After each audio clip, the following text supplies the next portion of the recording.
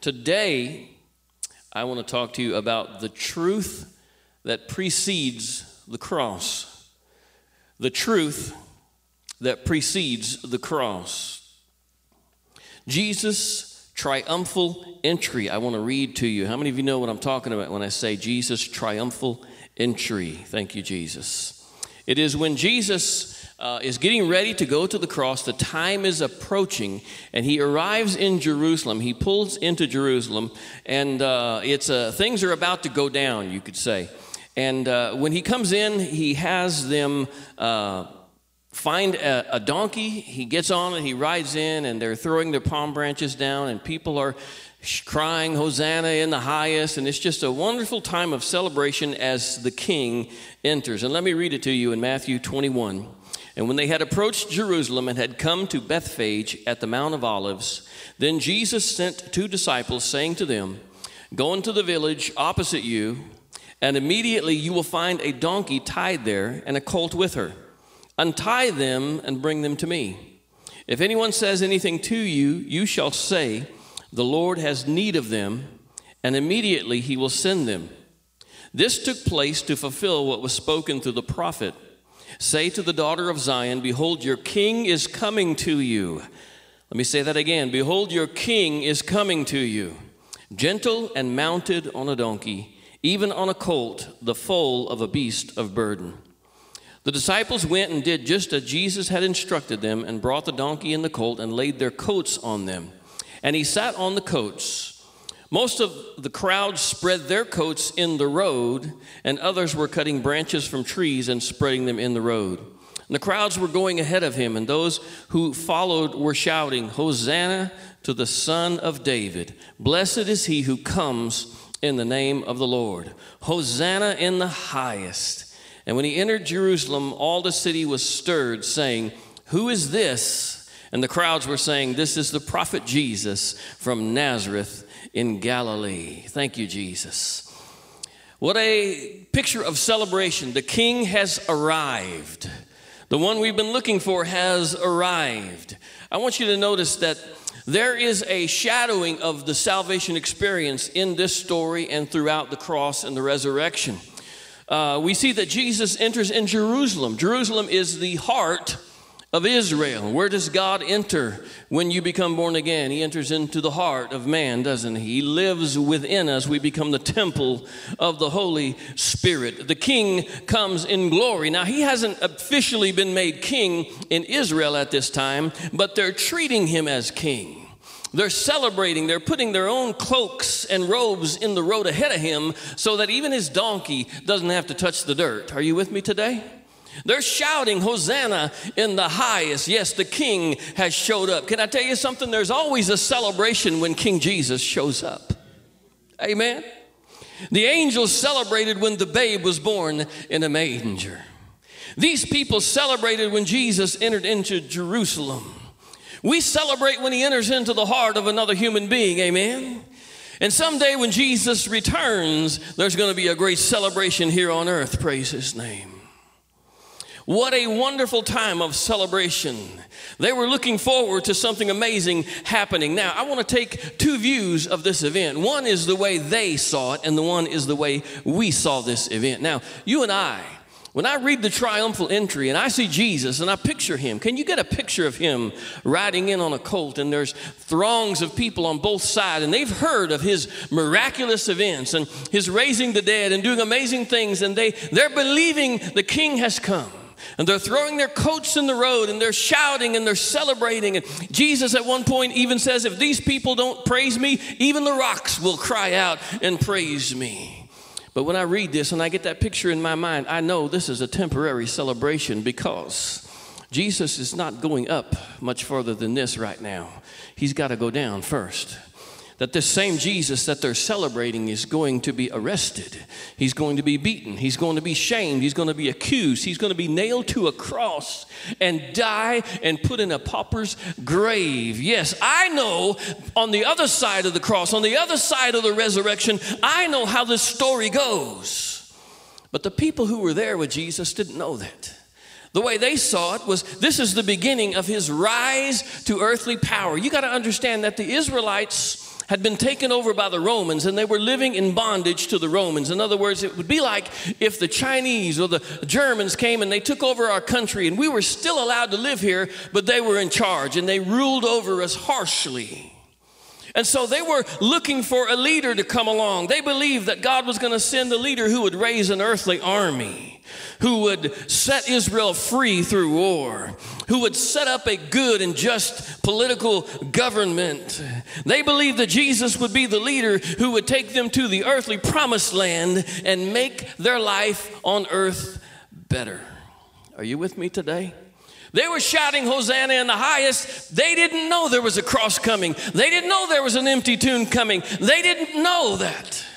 What they thought was Jesus was going to do a lot of earthly good here on planet Earth, kind of like a politician that we believe in these days. People put all of their hopes and pin them to a politician that somehow the waters are going to be lowered and I'm going to make more money and gas is going to go down in price. And the truth is, none of them have saved us yet. Come on. I don't care which side of the aisle they come from. They're not Jesus. Can I tell you something? Jesus didn't do any of those things. He did not raise an earthly army. He did not set Israel free. He did not set up a political government on earth. He did not come here to make your life cushy and better here on earth. If you don't believe me, read about the disciples and all they went through. There's something bigger. There's something better in store. But these people who were waving and crying Hosanna in the highest, they didn't know it. See, a lot of people think of salvation as sort of like winning the lottery. Like, Ed McMahon used to knock on your door and he'd have a big check, right? Those older people know what I'm talking about. And you'd win a lot of money, Publishers Clearinghouse, or you go and you scratch off and you win some money. And have you ever noticed people that win a little bit of money, they use that money to buy some more scratch-offs? I don't know what that is in us. We do that. But a lot of people think salvation is kind of like winning the lottery. It's glorious. And if you win, it's going to improve your life, that Jesus is going to make your life better. I would call that from good to better salvation. And the church has kind of delved into that here in America over the last few decades. And what I mean by that is we don't talk to people about the tough stuff. They don't want to hear about the tough stuff. They don't want to hear the truth. So what we tell them is that we're all good people, but if you come to Jesus, it'll be even better. Can I tell you a secret? That is not the gospel of Jesus Christ. That is the gospel of a church that's trying to make people feel good instead of telling them the truth that precedes the cross. Salvation is not like winning the lottery. It's more like sitting across your doctor's desk and him looking you in the eye and telling you you have a terminal disease that's going to kill you. And there's only one doctor who can save you. Did you hear me today? Yes, when the King comes into our life, when we acknowledge King Jesus and he comes into the life of a sinner, there is celebration. It's glorious. There is a good ending, but there is a moment, there is a time preceding the cross that is uncomfortable, that God is not going to let you pass by. There is a truth that precedes the cross. Yes, Jesus entered into Jerusalem. He was headed to the cross to pay the penalty for our sin. Glory to God for the cross, because he paid the penalty for my sin. Hallelujah. And after he was laid in the tomb, he was going to resurrect himself from the dead, and the stone would be rolled away and he would walk out victorious. Glory be to God for the resurrection of Jesus, because he's alive. I'm alive today. Can you say amen to that? But there is a difficult truth that precedes both the cross and the resurrection that you and I have to deal with. If you don't know Jesus today, Jesus is going to insist that you deal with the truth before he takes you to the cross. You see, the first thing Jesus did after he rode into Jerusalem is he went into the temple and he turned over the tables. Let me continue to read in Matthew chapter 21. In verse 12, it says, and Jesus entered the temple, and he drove out, say drove out, all those who were buying and selling in the temple. And he overturned the tables of the money changers and the seats of those who were selling doves. And he said to them, it is written, my house, say my house shall be called a house of prayer, but you are making it a robber's den. You see, the first thing King Jesus did when he came into the heart of Israel was not go to the cross. It was not be raised from the dead. It was not heal people. It was not do anything. He went straight to the temple and he dealt with sin. Can I tell you something? The truth that precedes the cross is we've got to deal with the sin. I know people don't want to hear about that. But the truth is, God is not going to let you pass by without first dealing with the sin. The first act Jesus did was to walk into the temple and cleanse it. When Jesus walks into your life, he's going to cleanse some stuff in you. Amen? He's going to turn your world upside down. Can I tell you something? When Jesus came into my life, he flipped some tables. And he's not done. Every once in a while, Pastor Kane, he walks back into my life and finds some room that I've kept off. And he opens the door and he turns everything upside down so we can start all over again. Is anybody with me today? While the world ignores sin, Jesus is shedding a light on it. Come on. The world says ignorance is bliss. What happens in Vegas stays in Vegas. Jesus said, if you read my word and you follow my word, then you will know the truth. And it is the truth that sets you free. It's not ignorance that sets you free. It's not ignoring it. It's not acting like it doesn't exist. It's not acting like it's not a problem. It's the truth that sets you free.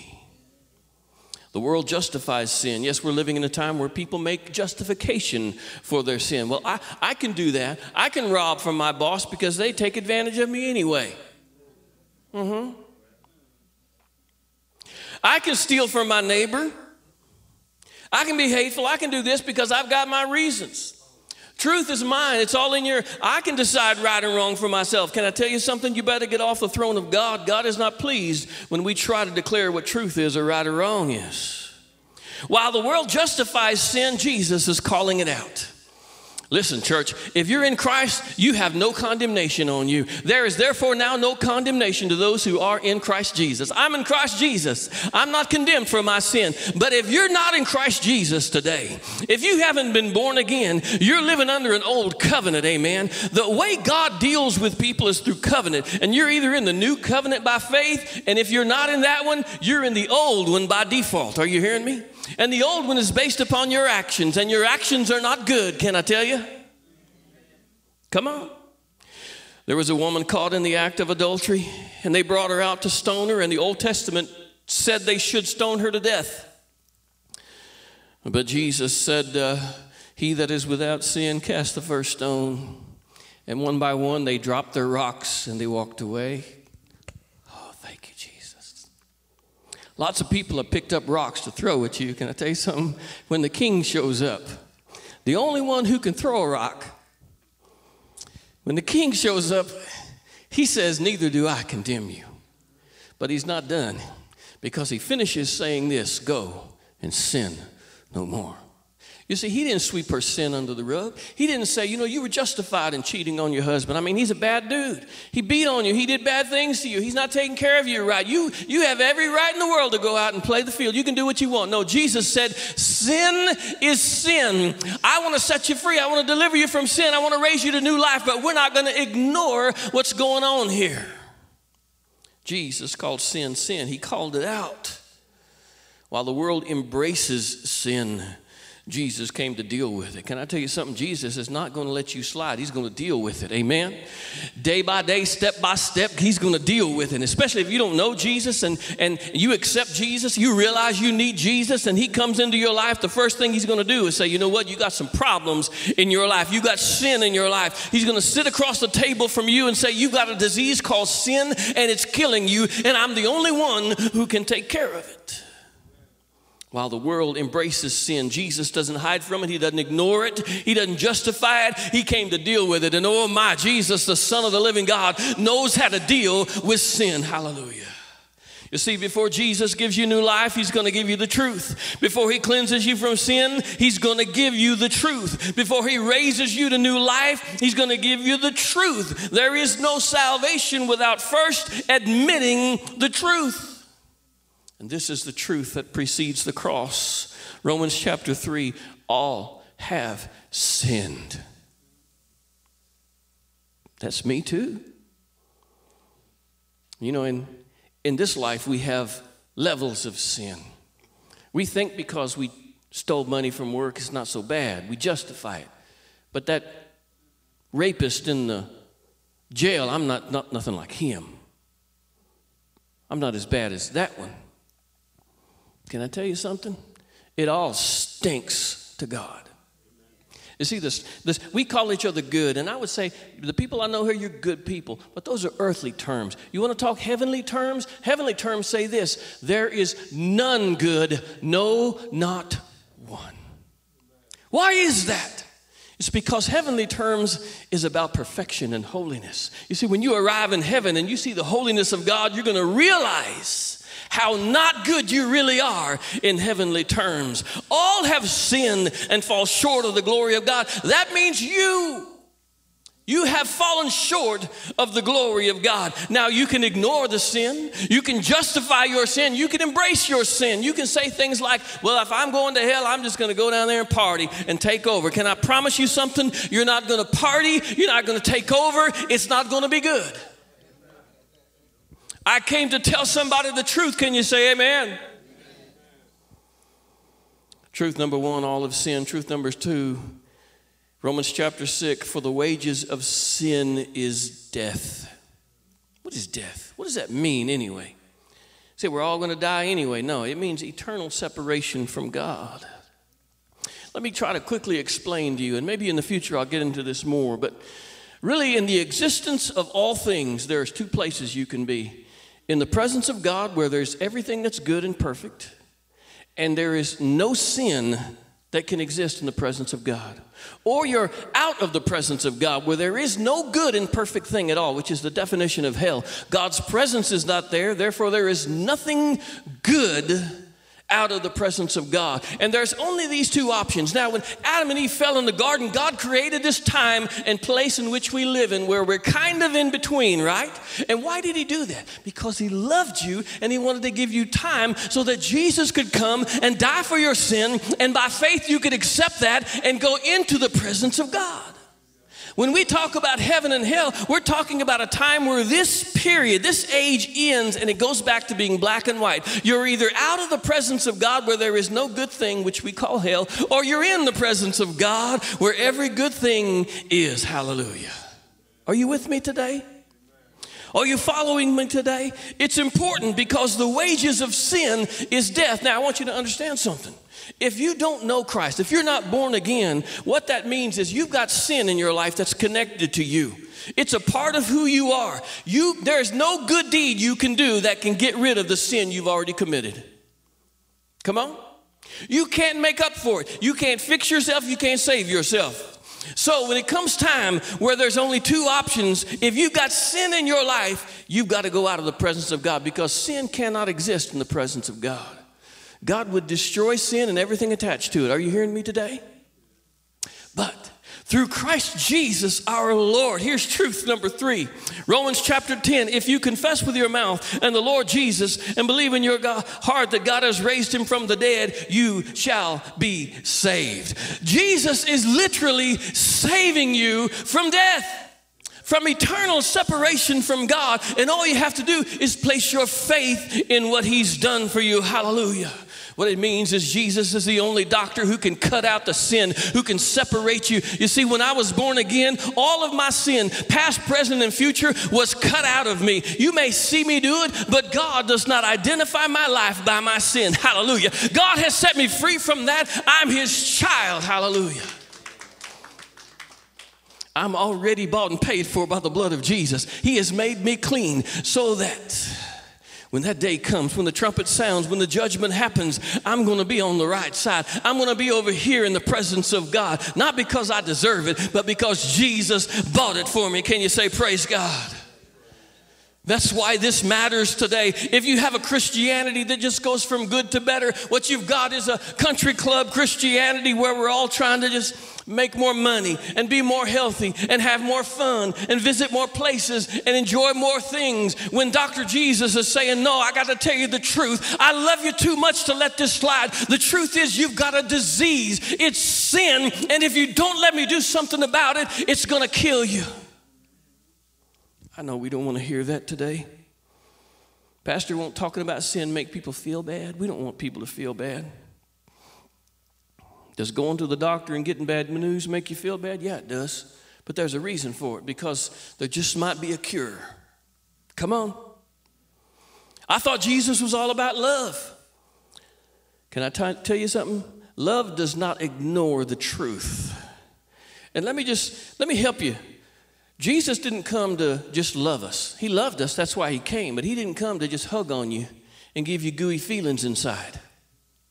In fact, in John 18:37, Pilate said to Jesus, "So you're a king?" Jesus answered, "You say correctly that I'm a king. For this I have been born, and for this I have come into the world." Why? To testify to the truth. I came to tell you the truth, Jesus is saying. 1 Corinthians chapter 13, love does not rejoice in unrighteousness, but rejoices with the truth. In other words, Jesus loves you enough to tell you that the things you got going on in your life that don't belong there are killing you. But there is an answer, and the answer is me. The answer is my life, and I want to help you. I want to set you free. Jesus didn't come to make you feel good. He came to set you free from the disease of sin, and he loves you too much to ignore it.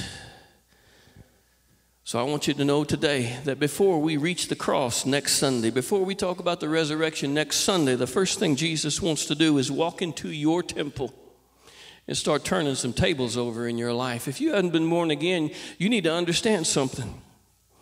When we say things like there is no condemnation for those who are in Christ Jesus, that doesn't apply to you. It's only for those who've been born again, who have placed their faith in Christ. But you can place your faith in Christ. You can trust him. You can be assured by the word of God that you're ready to meet him, but not before you first acknowledge the truth that precedes the cross.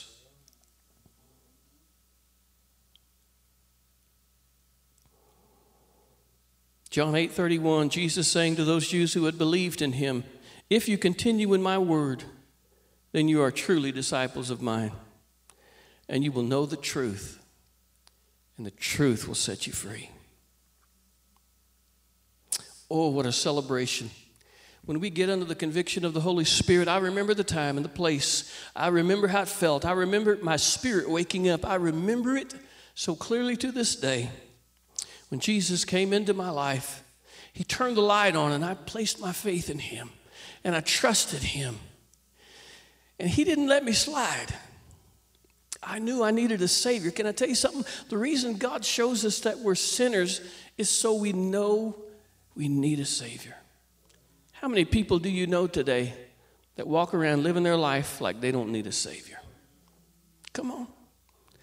That's why Jesus has to take us to the truth before he takes us to the cross. He has to take us to the truth before he takes us to the empty tomb. He has to take us to the truth. I didn't come here today to tell you that Christians are better than you if you're not a Christian. I came here to tell you that the reason we're Christians is because we know we have fallen short of the glory of God. We know that the wages of sin is death. We know we can't save ourselves. We know we can't be good enough. We cling to Jesus because he is our one and our only hope.